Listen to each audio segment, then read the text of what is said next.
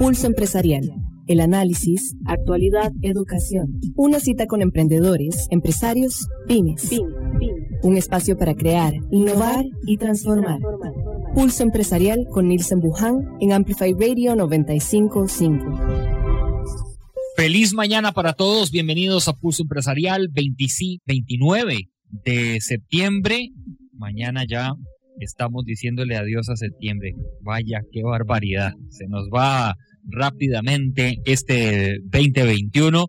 Algunos le han querido meter al acelerador más de lo debido, pero ahí vamos, paso a paso. No hay que tampoco apurarse porque nos podemos caer.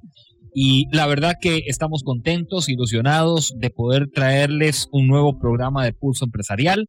Ayer teníamos un súper programa, no solamente conversando con dos emprendedoras, sino las mujeres que hoy impulsan la economía de este país. En una reciente conversación, y mañana la vamos a tener a la directora de Pymes del MEIC, Gabriela León, una reciente conversación me decía que más del 86% de las pymes de este país hay una mujer liderándola. Y entonces participábamos en un foro donde habían como 5 hombres, nada más. En el foro solo habíamos 5 hombres. Todos eran mujeres. Y lindísimo porque habían de Pocosí, Siquirres, unas de Guásimo, se conectaron otras de Punta Arenas, en Guanacaste habían personas que nos estaban siguiendo. En fin, era muy rico, ¿verdad? Lograr hoy que las pymes se están expandiendo en el territorio. Solamente los políticos no se dan cuenta de eso, pero bueno, o sea, esto va a ser uno de los temas, de hecho, que va a estar muy tocado y abordado ahora en las elecciones presidenciales. Esperemos, ¿verdad? Esperemos que en algún momento lo aborden. Gracias por sumarse a nuestra transmisión también y sumarse aquí a Pulso Empresarial. Bienvenidos a todos. Repaso con ustedes nuestras plataformas digitales en donde nos siguen y nos encuentran. Seguí Pulso Empresarial en redes sociales. Instagram, Facebook y Twitter. Además, les comparto que a partir de este domingo, la cita es a las 4 de la tarde en Canal 8 de Multimedia, donde está Pulso Empresarial, y también en la página nuestra de www.pulsoempresarialcr.com. Papel y lápiz, ya me dice Daniel que nos escribe en las redes sociales, papel y lápiz de una vez. Esa es como nuestra frase célebre porque la cosa hay que empezarla, pero de inmediato aquí saludo a Roberto Segura, que ya está unido con nosotros, Pedro Pablo, que está con nosotros, Mariana Herrera, le mando un gran abrazo a nuestra amiga de Copeande, nuestros socios comerciales, un gran abrazo a todo este equipo de trabajo. El viernes tenemos sesión de trabajo con ellos. Adrián Madrigal también, José Andrés Campos, David Arias, bueno, muchos que se nos están sumando y vamos a arrancar de una vez el programa. En Pulso Empresarial, Joven Gerente. Muy bien, esto hoy en Joven Gerente vamos a abordar algo importante y es cómo estamos las pymes ante tributación, qué estamos ante Hacienda, si estamos registrados, si estamos pagando, si no estamos pagando, a quiénes debemos, en fin. Un amigo de la casa, también pues la verdad que conoce Pulso Empresarial desde sus inicios, Germán Morales, socio director de Gran Thornton, Costa Rica, está con nosotros, madrugó, ya fue a hacer ejercicio, ya tomó café. Es buen cafetero, el hombre le gusta el café. Así es. ¿Verdad que sí, Germán? Así es. ¿Sabes una cosa? Bueno, antes de bienvenido, buenos días. Gracias, Nissen. Un gusto estar de nuevo con vos. Me gusta mucho este programa por este enfoque que le das del emprendedor, porque es un sector importantísimo en la economía del país, el más grande de la economía del país, y que necesita mucha información. Hay que apoyarlo muchísimo y la información es lo más importante para ellos. Germán, bueno, tengo la libertad. Voy a compartirte algo nada más, eso que estás diciendo. Le hicieron un estudio a un candidato presidencial de apellido Figueres. Bueno, ya dije quién era. Perdón. Ojo lo que sale en una de las filminas de este estudio. En una de las filminas dice, Costa Rica y la agenda del siglo XXI. ¿En cuál de los temas de la agenda del siglo XXI se deberá enfocar el próximo presidente de Costa Rica? se le hizo este estudio a 1,000 personas. Y el primero, con un 26.5%, es crear nuevos emprendimientos. Así es fundamental. Es fundamental en el país porque el nuevo emprendimiento es como el retoño de que va a seguir creciendo la economía. Cuando se habla de activar la economía es con nuevos emprendimientos. Es la forma correcta de hacerlo. Porque un emprendedor es aquel que busca un producto, un servicio para satisfacer algo que no lo está satisfaciendo hoy nadie en el mercado.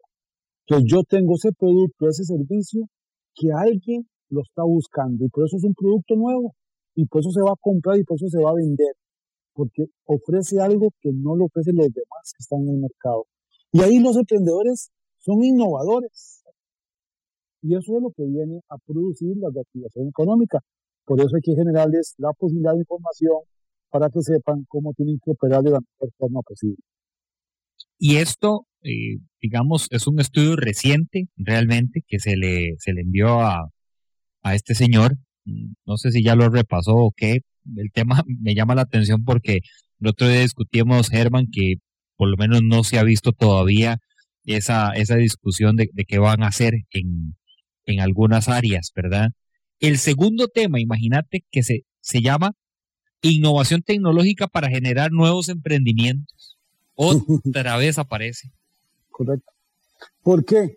Porque una vez que el emprendedor desarrolla la idea de negocio y llega a las etapas posteriores, dicen, donde ya tiene el plan de negocio y empieza a saber a cuál mercado llegarle, cómo llegarle por canales, tengo que hacer publicidad en radio, televisión, si voy a distribuir en una tienda, en un local, o voy a poner una distribución al detalle, él necesita ahí tener ya la tecnología.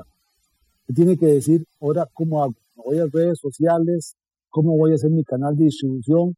Entonces, la digitalización hoy en un negocio nace el día que nace la idea. El día que nace el plan de negocio, tiene que estar con ellos. Es fundamental. Pues yo no voy a poder competir, porque la digitalización no es, vamos a ver, no es algo que me da caché, como decimos en nuestro pueblo, no es algo que simplemente no, la tecnología es básica hoy. Como cuando dice tus oyentes lápiz, papel y lápiz, que es lo básico para escribir. La tecnología es eso hoy, es fundamental para hacer una factura, para llevar un control. Y entrando al tema, Nielsen, ¿por qué? Porque la tecnología es también un sistema contable, es llevar los datos de las compras y las ventas en un sistema que no sea una libreta, sino que sea un sistema informático.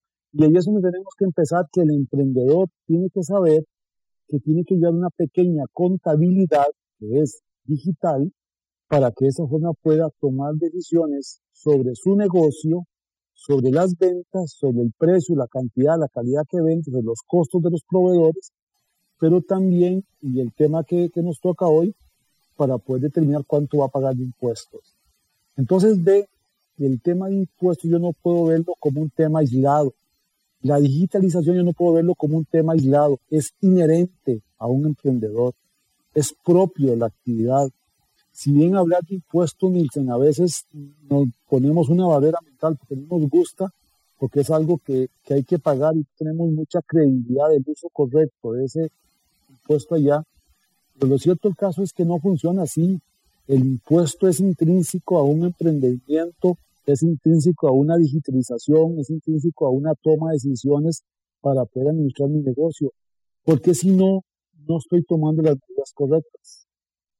Y en esto repasamos nuestro tema de la mañana. Es que a mí con Germán siempre me gusta meterle ahí un poquitico de sazón a algunas situaciones país. Siempre nos gusta. Porque es que yo considero, Germán, que estas conversaciones realmente no tienen por qué dejarse para otro momento. Hoy Costa Rica está frente, y lo decías muy bien, está frente a una gran necesidad de darle un muy buen colchón, un muy buen soporte a estos emprendimientos, porque el joven que emprende de 18 años, 17 años, tengo una vecina que con 15 años ya tiene un emprendimiento, ella vende ropa en línea, y le va muy bien. Entonces, si le damos este colchón, despega la economía. Nos vemos beneficiados todos nos vemos beneficiados. Por eso es que le metemos esto. Ahora, salto a un tema y lo voy a decir a título personal. Recuerdo que cuando a mí me hablaban de tributación, hacienda, impuestos, a mí se me paraba la peluca y me asustaba un poco, porque yo decía, ¿cuánta plata y cuánta sumatoria? ¿Y esto en qué me va a beneficiar? Quizá a veces nos pasa eso, Germán, pero trae grandes beneficios y hoy hay una realidad que debemos de conocer. Sí, entendemos que la tributación tiene dos tipos de impuestos. Dicen, por un lado están los impuestos directos, que son los que yo pago producto de mi utilidad, de mi máquina, y los indirectos que yo traslado. Entonces, un emprendedor tiene que tener muy claro que en el caso del IVA, que es un impuesto indirecto, Nielsen, lo mejor es cobrar, porque yo se lo cobro a mi cliente, y al yo cobrarlo a mi cliente, yo se lo entero a Hacienda. Usted va a la librería de la esquina, usted va a cualquier lugar a comprar un par de zapatos, y ese par de zapatos vale 20,000 colones más el 13%, ese emprendedor tiene que cobrar ese 13%, porque es el consumidor el que lo paga, y se supone que los competidores lo van a cobrar, y que inmediatamente que hace eso va y lo entera Hacienda. Por lo tanto, un impuesto indirecto debo de cobrarlo siempre, porque yo soy un recaudador. Y entendamos la diferencia con un impuesto directo, que es en el que nos hacen al salario. Cuando tenemos salario, soy yo el que lo pago. El patrón me lo que tiene a mí, y eso va, y a mí me llega menos. Yo gano 100, apenas me llegan 90, porque me quitan 10 de impuestos. Ese se llama impuesto directo, no se charlada. ¿Cuál es el impuesto directo per se para un emprendedor? El impuesto de renta, el impuesto de utilidades.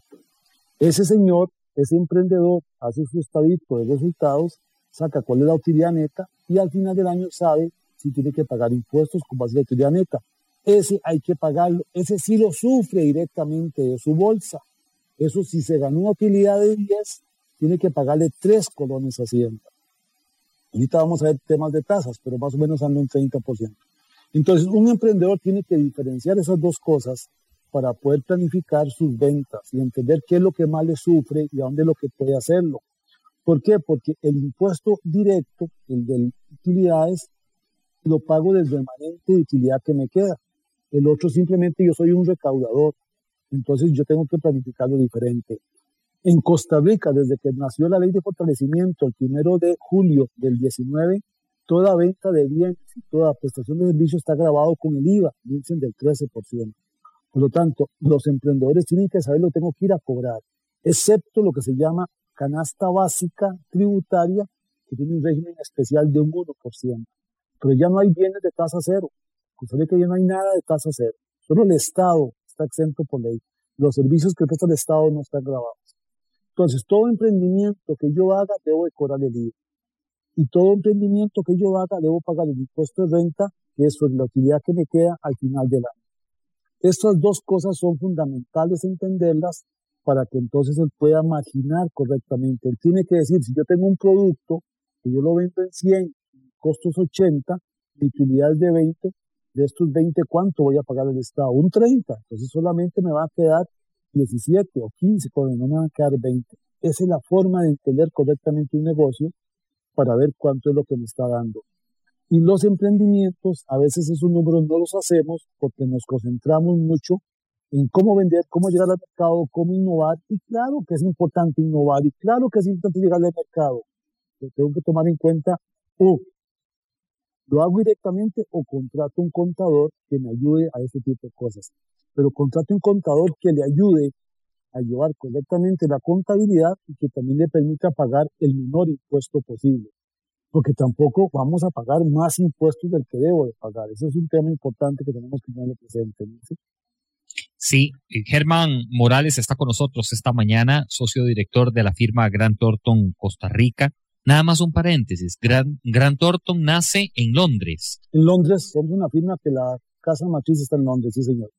Muy bien, sí, se ha expandido por todo lado. Ahí estaba viendo que en Camboya tienen presencia, evidentemente en Europa. Estamos en más de 153 países en el mundo, sí, correcto.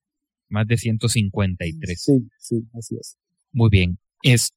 Bueno, y siguiendo con esta línea, Ayer me hacía una pregunta en este conversatorio que tenía con el MAKE, una persona, y aquí la anoté. Don Nielsen, para los que sí estamos tributando, y pone una carita ahí de felicidad, para los que sí estamos tributando, a cierre de este 2021, ¿debe de aplicarse lo mismo que se hizo en el 2020 con la parte tributaria? Me pone.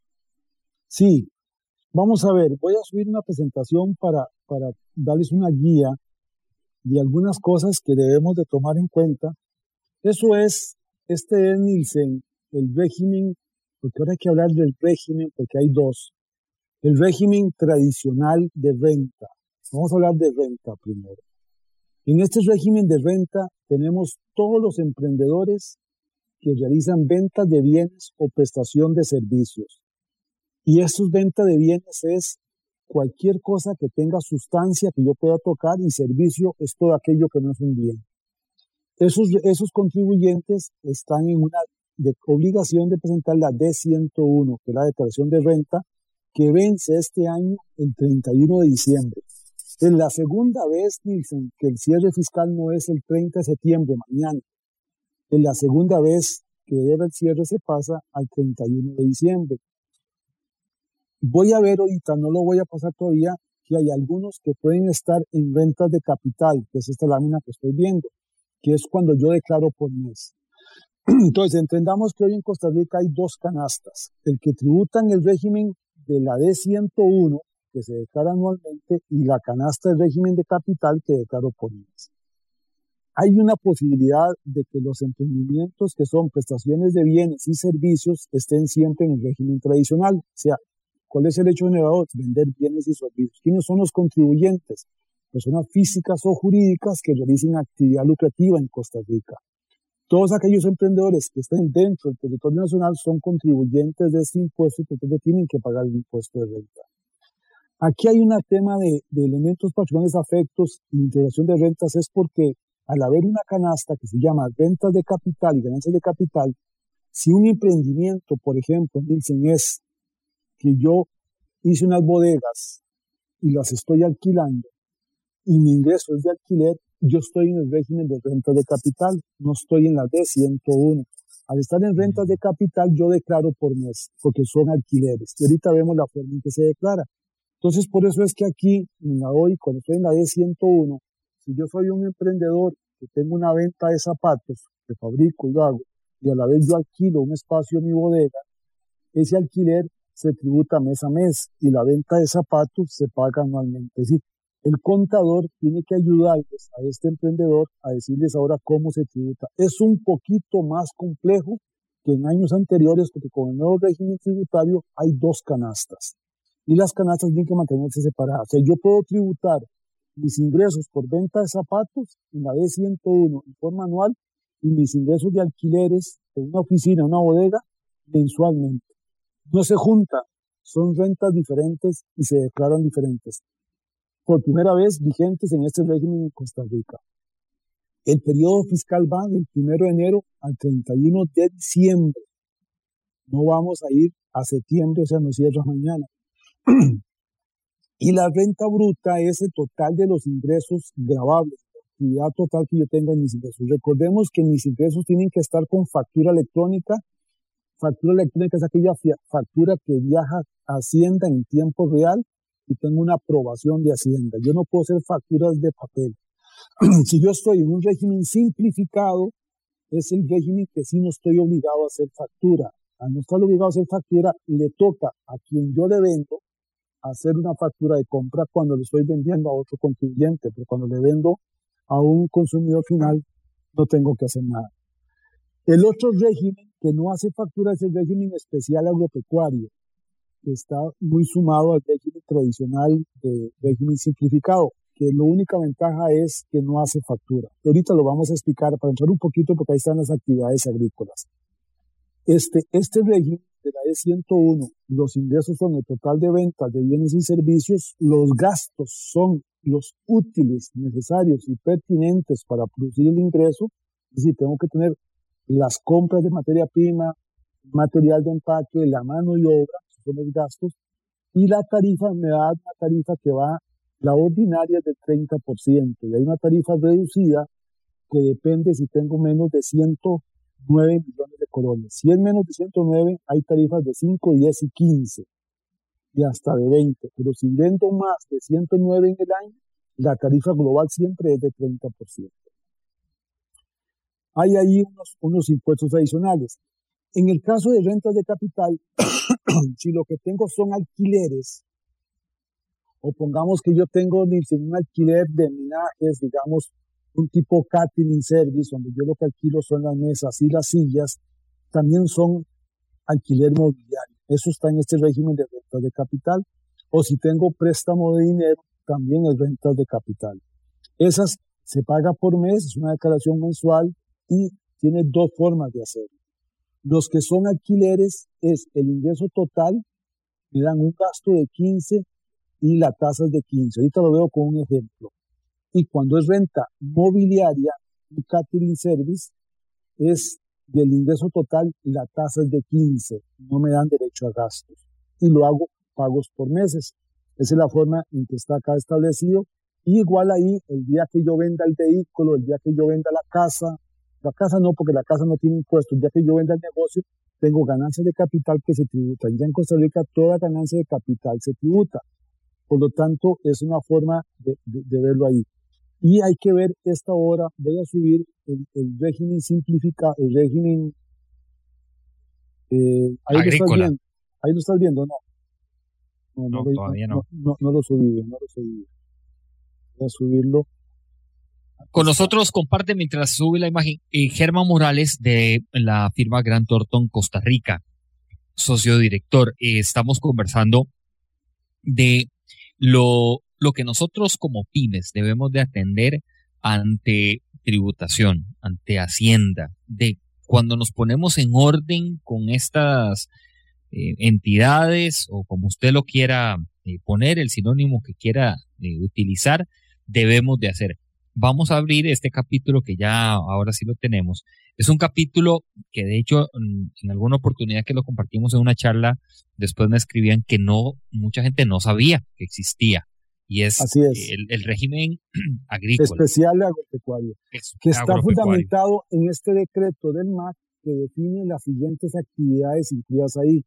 Todo lo que es la actividad de plantas vivas, productos ornamentales, productos de floricultura, jardinería, hortalizas, verduras, raíces y tubérculos alimenticios, frutas y frutos comestibles, café, cacao, especies, cereales y granos básicos, semillas, frutas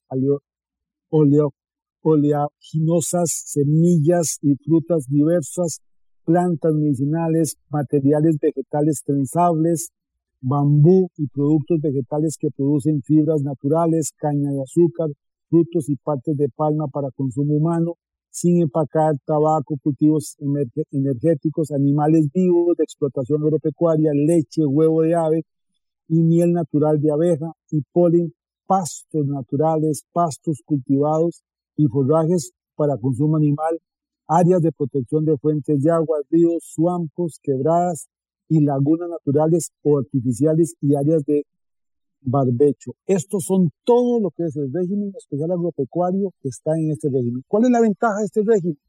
Que no hago factura electrónica y que mi contabilidad solamente es un libro de compras y un libro de ventas.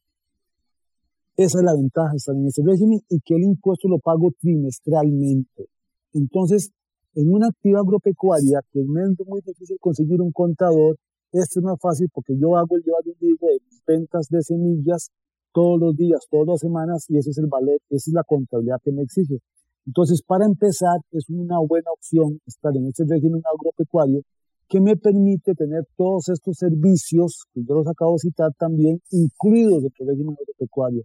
Preparación de terreno, siembra, mantenimiento, fertilización, manejo fitosanitario, manejo de plagas, manejo de maleza, poda y derrame, corta y recolección de cosecha, fermentación o secados, servicio de corta y enfardaje de paca, servicio de engorde de animales, servicios ambientales, servicios de descarga de productos y servicios de custodia de embarcación. Todo eso entra en este sistema RAI, el sistema de régimen especial agropecuario, que le permite al contribuyente tener lo que yo voy a entrar. Este es un formulario que tiene el MAC, donde yo tengo que estar inscrito, y es necesario estar inscrito en el MAC para estar en este régimen, si no, no me da el derecho.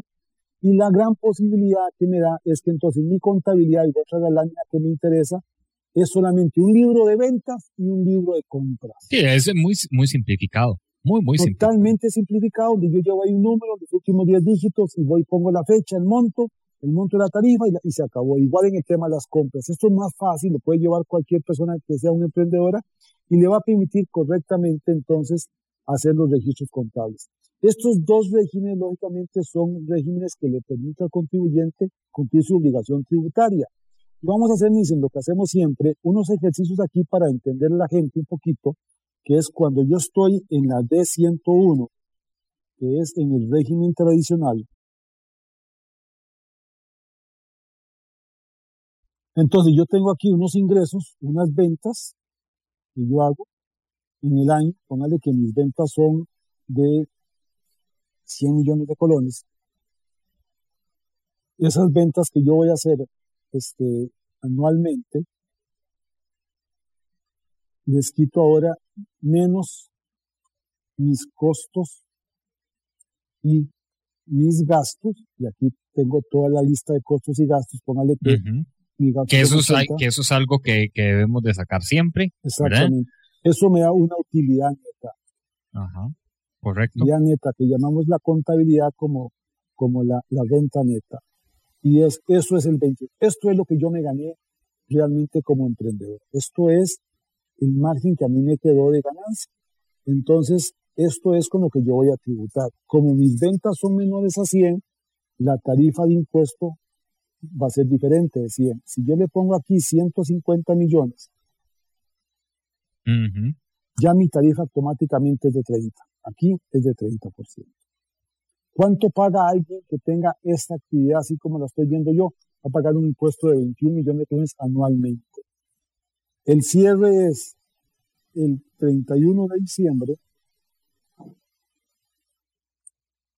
y se presenta la declaración el 15 de marzo del 22. Este es presentación y esto es pago. Entonces vea que aquí estamos claros ahora que yo como contribuyente de este régimen, ¿cuándo tengo que hacerlo? Ajá. Y esta es la operación normal. ¿Qué voy a hacer ahora? Voy a compararles si yo estoy en un régimen diferente, que es el régimen de renta de capital, que es el alquiler de catering. Ese señor, las ventas que tiene, pongámosle que las ventas que tiene va a ser de, pongámosle los mismos 150, pero entonces ya los costos y gastos no van a ser los que yo tenga, va a ser correcto. El 15%. Sí, ya ahí varía totalmente la matemática que usted tenía inicialmente. Es diferente. Y aquí, en vez de hacerlo por año, tengo que hacerlo por mes, porque es una división, un tema de pago por mes. Entonces vea que aquí me da una forma diferente de trabajar la contabilidad, porque lo que hago es sacar las ventas por mes, el costo por mes, calculo la utilidad neta. Y ahí ya obtenés. Y esta utilidad neta, ahora la tasa de impuestos, aquí era 30, aquí es de 15%. Esa es la diferencia, pero lo hago por mes. Esa es la forma de hacerlo. Esto se presenta, o sea, se hace por mes y se presenta el 15 de cada mes. Entonces ahí estamos en el régimen que yo quiera y la forma en que lo tengo que hacer. Esto tengo que hacerlo para el impuesto de renta, que es un tema muy importante, que ahora, como les digo, cierra el 31 de diciembre. Aquellas personas que todavía creían que era el 30 de septiembre, mañana no, cierra hasta el 31 de diciembre. Todavía tenemos 3 meses más de operación normal dentro de este cierre o periodo fiscal 21.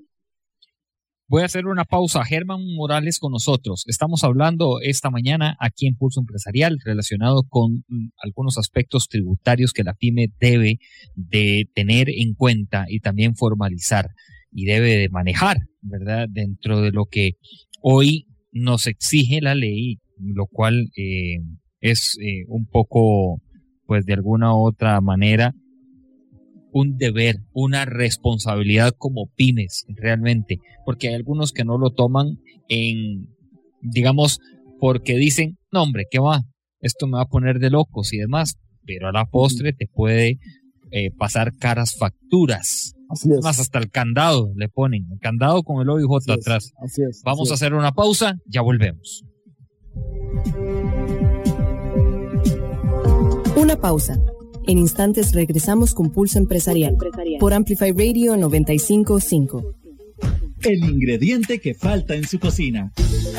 Los equipos de inducción ofrecen seguridad y comodidad en cocinas de sodas, restaurantes y emprendimientos. No requieren complicadas ni costosas instalaciones y permiten economizar tiempo y dinero para su negocio. Somos ICE. Hace tus transacciones sin salir de casa y de una manera segura utilizando nuestros canales digitales. Visita nuestra página www.copeande1.com o descarga nuestra app de Coopeande en línea. En Coopeande estamos uno a uno con vos. En Peri creemos que el fruto del trabajo es el mejor de los tesoros. Apoyamos a la pequeña y mediana empresa. El ingrediente que falta en su cocina. Los equipos de inducción ofrecen seguridad y comodidad en cocinas de sodas, restaurantes y emprendimientos. No requieren complicadas ni costosas instalaciones y permiten economizar tiempo y dinero para su negocio. Somos ICE. Amplify Radio 95.5. La voz de una generación. Crear, innovar, transformar. Pulso Empresarial con Nielsen Buján en Amplify Radio 95.5. Regresamos esta mañana. Quiero recordarles a todos, antes de que usted pues salga corriendo de su casa y tenga que hacer largas filas para hacer un trámite, no, es muy sencillo.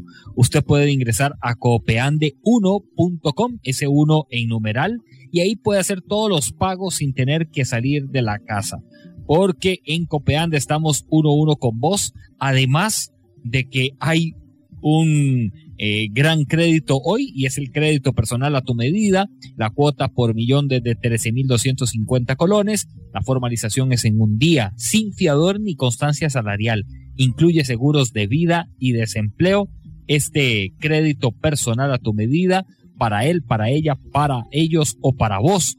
También te decimos que nos quedan 2 días del Setiembre Histórico de Peri. El Setiembre Histórico de Peri, por eso se tiene que acercar a cada uno de los supermercados Peri para de ahí obtener las promociones. Recuerde que usted compra un artículo y el segundo a 200 colones. Acérquese al Setiembre Histórico de Peri, que finaliza el 30 de septiembre. Y este domingo a las 4 de la tarde por Canal 8 Multimedios, Pulso Empresarial los va a esperar con 2 grandes testimonios. Uno, estará con nosotros Rebeca Guerrero de Ara Jabones Artesanales, una mujer que se lanza a emprender con jabones artesanales, su historia, todo lo que ha pasado entre los sís y los nos y todo lo que ha triunfado. Y además Juan Carlos Rodríguez estará con nosotros, director de operaciones de Capacita, para decirnos que el servicio al cliente hoy tiene todo un sentido muy atractivo, al cual usted no se puede despegar de él, pero tiene que sacarle millaje. En nuestra conversación esta mañana está con nosotros Germán Morales, de la firma Grant Thornton, Costa Rica. Germán, me dice aquí Andrés Barrantes, gracias por la conversación, Nielsen. Tengo una consulta. Si yo no estoy en régimen simplificado, tengo mes a mes que presentar que la declaración de los IVA, impuestos, pone que sí, el IVA. De IVA, sí. Si yo no estoy en el régimen simplificado, tengo que presentar renta anualmente e IVA por mes. Si yo estoy en el régimen simplificado, hago uno solo y pago renta e IVA una vez cada 3 meses. Si soy agrícola o régimen simplificado común y corriente, cada 4 meses. Y acumulo IVA y acumulo renta. Entonces, las ventajas de estar en el régimen simplificado es que no declaro por mes. Ok. Pregunta aquí. bueno, algo que es clave en este sentido. ¿Qué pasa, Germán, cuando nos encontramos algunos comercios que te dicen, no te entrego factura? Debería de no haber nadie que lo haga. Cualquiera que lo haga está incurriendo en un incumplimiento formal, como vos decías, dicen que le puede originar hasta el cierre de negocio. Toda transacción que usted adquiera en Costa Rica, el proveedor suyo está obligado a emitir factura, y esa factura tiene que ser factura electrónica, excepto régimen simplificado y régimen especial agropecuario. Pero esos regímenes yo siempre les recomiendo que hagan una factura de papel para el control de sus ventas. No pierdan el control de sus ventas. Entonces, entreguemos una facturita de papel de esa que se compra en una librería, pero siempre hagamos algo. Son los únicos dos que no hacen factura electrónica. Regresando a este ejercicio que nos estabas mostrando, donde para las personas que nos siguen en la radio, estamos haciendo un ejercicio de lo que, bueno, no es en teoría, en la práctica se debe de dar en la presentación de de nuestra radiografía, voy a plantearlo, ¿verdad? De nuestras actividades. De nuestras actividades. Que realicen. Exacto. Y lo mínimo que nosotros debemos de tener siempre mapeado, ¿verdad? Donde hay ventas, donde está el tema también de los costos, de los gastos, que a veces no lo metemos. Por ahí se nos va el ejercicio de la utilidad neta. Recuerdo en una oportunidad que me decía una persona, es que yo no tengo nada de utilidad neta. Y le digo yo, bueno, entonces no es negocio. O sea, algo pasó, entonces. Sí, ahorita no tengo utilidad neta, es que hasta aquí, dicen, es que entonces sus gastos fueron de 155 millones. Uh-huh. Sí, ese tiene una pérdida, ese no tiene impuesto. Sí, también, sí, correcto. Y entonces, no, y de hecho me lo decían, habría que meter la utilidad neta. Bueno, hay que proyectar la utilidad neta, ¿verdad? Sí, correcto. En este ejercicio, ¿dónde es que estamos careciendo los pymes de realmente? ¿Dónde es que estamos cayendo en error? El error principal es, a nivel de las ventas, yo no tengo ninguna posibilidad porque las ventas todas son grabadas en Costa Rica para una pyme. Y las ventas, lo que yo les recomiendo es, hagan factura, si no son régimen simplificado, no régimen especial agropecuario, y hagan factura electrónica. Y ahí tenemos que declararlas todas. Y esa es una forma correcta de tener una contabilidad, porque la contabilidad tiene una serie de deficiencias. El tema está, Nielsen, en tener el control de esto, que voy a poner con un color más fuerte, que es los gastos. Estos gastos, ¿por qué? Porque cometemos el error de comprar sin factura. Por ejemplo, voy a decir algo que sucede. Estás en tu negocio y ahora en los tiempos de lluvia la canoa tiene un hueco y se te está metiendo el agua. Y usted contrata a alguien que le haga una reparación en la canoa. Tiene dos opciones. O contrata una empresita formal que le dé factura, o una persona que le dé factura, o un ojalatero que no le dé factura. ¿A quién voy a contratar? Si yo soy un emprendedor que necesito el gasto, tengo que contratar a alguien que me dé factura. Me va a cobrar lo mismo, mentira que me va a cobrar más barato. ¿Por qué? Porque esa factura que yo meto está aquí, en estos 80 millones, está en el gasto. Y por lo tanto eso hace que mi utilidad sea menor. Si yo a ese ojalatero no le pido la factura, aquí mi gasto, por ejemplo, va a ser de 79 millones. Y al ser de 79, pago más impuestos. Pago más impuestos. Entonces, no cometamos el error de no pedir factura a mis proveedores y no llevar el control exacto. Yo les recomiendo que se hagan un papelito, que lo manden en la billetera, donde diga cómo se llama el negocio que usted tiene, Nielsen, Wuhan o Los Pollitos S.A., la cédula jurídica si es una entidad o la cédula física y el correo de factura electrónica. Y cuando compren algo, sacan el papelito y dicen, por favor, me factura de esta forma. Y el proveedor le factura. Y usted con eso se asegura que a su correo le va a llegar la factura, que es con la que usted lo va a registrar aquí, y va a registrar entonces los 80 millones que usted tiene y le va a servir de gasto. Lo que decimos es que le va a servir de escudo fiscal, porque lo tiene como gasto. El error es no pedir comprobantes por todos los gastos. No dejen de hacerlo y de pedirlo electrónicamente y que el contador jale esa información todos los días o todas las semanas o todos los meses. Pregunta que me surge y a título personal también. Por ejemplo, nosotros que damos servicios o una empresa que da servicios, ¿qué tan cierto es que hay que pedir los gastos que van afín a lo que se está dedicando esa empresa? Voy a poner un caso. Digamos, Germán Morales, consultoría, no va a incluir en los gastos la compra del supermercado. Correcto. Ok. Correcto. Digamos, si mi actividad es servicios profesionales, ajá, mis ingresos son solamente de servicios profesionales, póngale que son de 100 millones. Entonces, mis gastos asociados a eso tienen que ser los gastos asociados a servicios profesionales. ¿Cuál va a ser?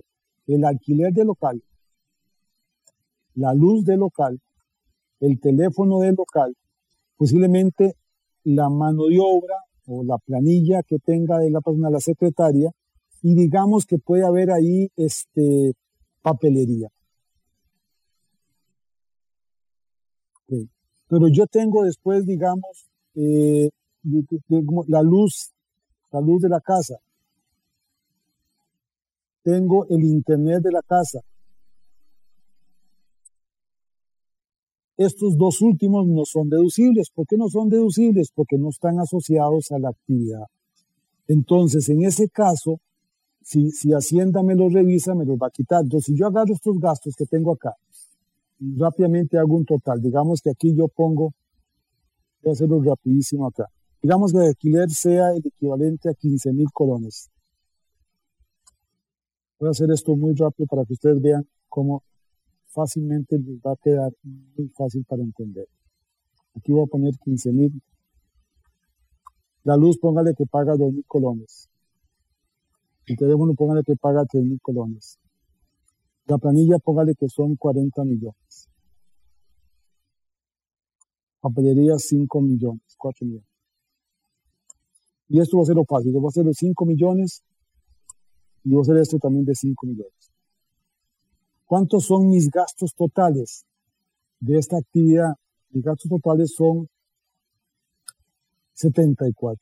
Pero estos dos no están asociados a mi actividad. Estos dos no debería de sumarlo. ¿Cuánto sería mi gasto total realmente? Debería ser solamente hasta 4 millones aquí. Debe ser 64 millones. Entonces, si yo calculo mi utilidad neta,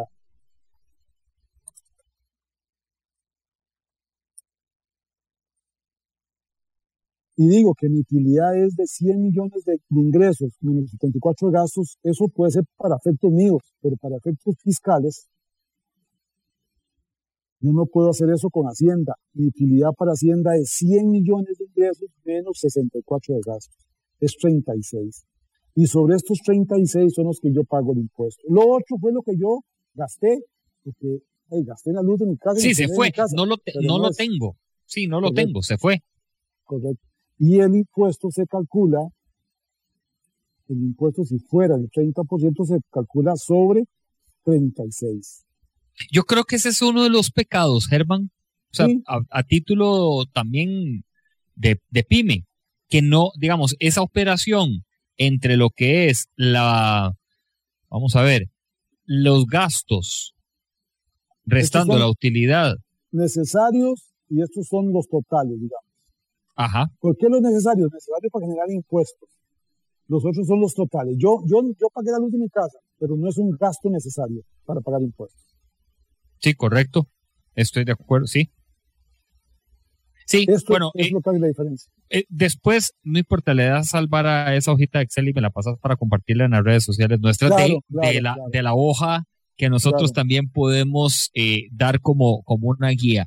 Germán, en estos minutos quiero aprovechar la conversación también porque el 2022 hay algunos que visualizan algunos escenarios. El primero de ellos es que va a haber un cambio de gobierno, sí o sí. Probablemente no se haga en marzo, sino en abril, por la segunda vuelta, que ya todos vaticinan que se va a segunda ronda. Aparte de eso, lo que se visualiza es una reactivación un poco más acelerada. Yo digo que dos eslabones nada más acelerados de lo actual. prepararnos para el 2022. ¿Qué dirías que ya tenemos que tener en nuestro maletín y en nuestra lista de apuntes sí o sí, ahorita ya arrancando octubre?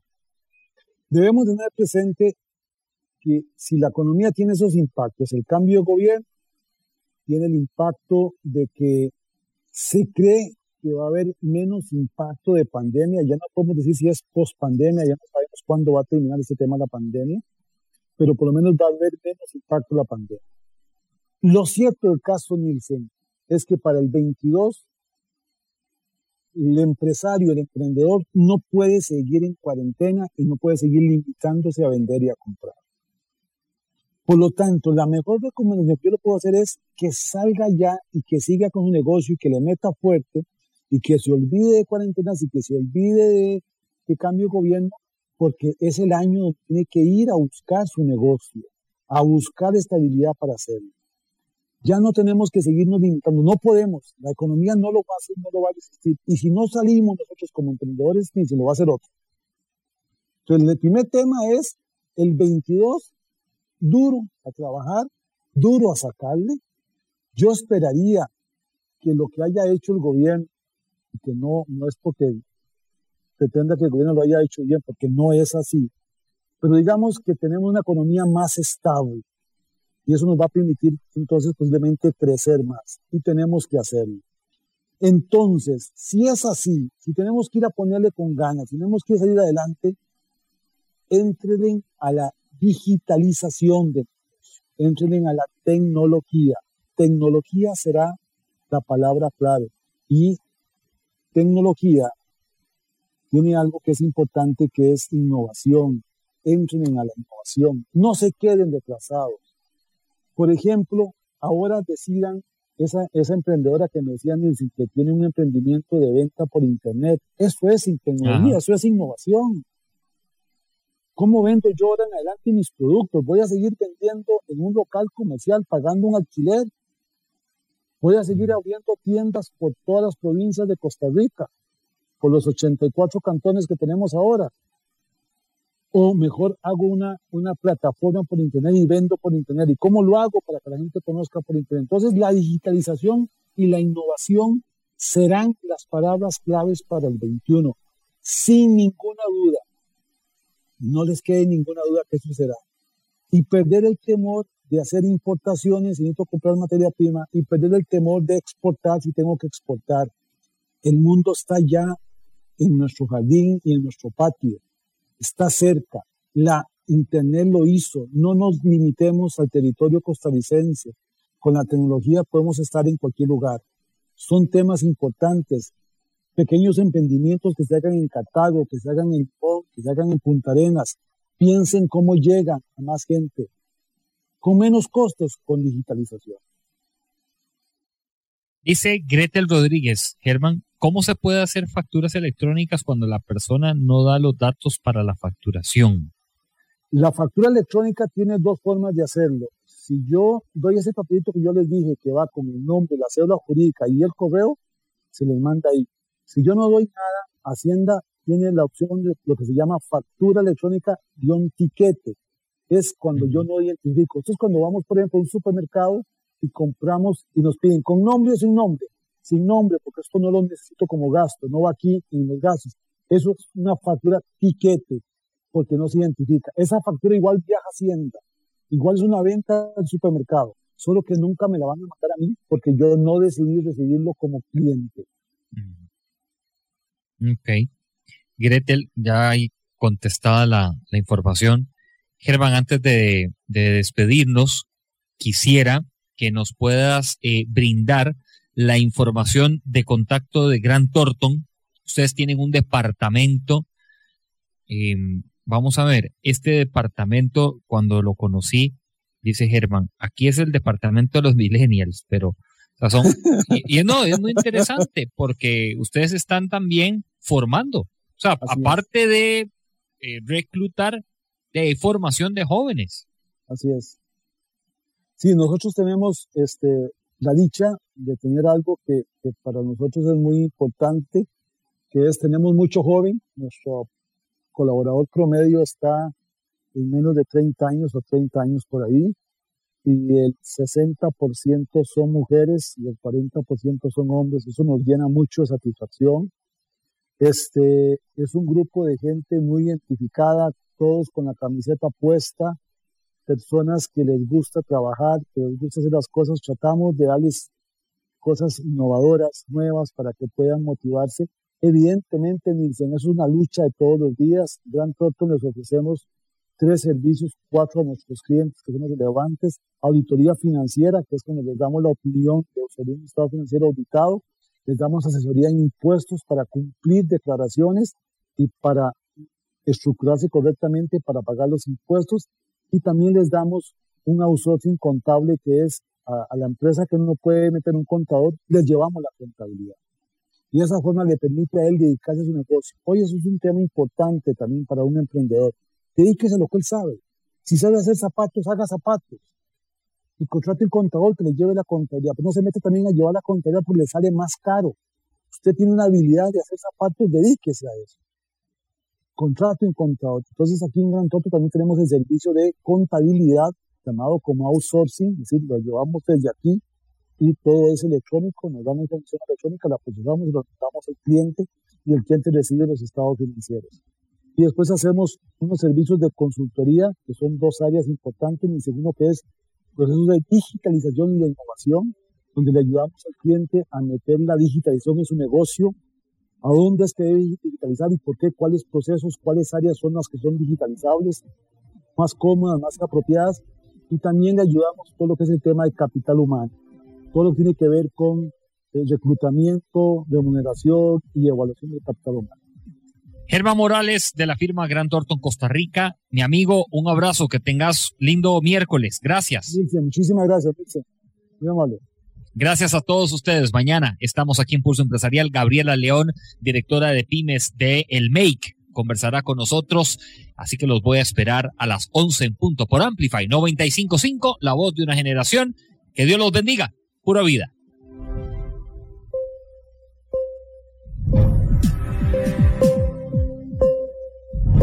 Historia diaria de experiencia, sueños, de esfuerzos, apoyos y obstáculos. Pulso Empresarial con Nielsen Buján, de lunes a viernes a las 11 de la mañana, en Amplify Radio 95.5.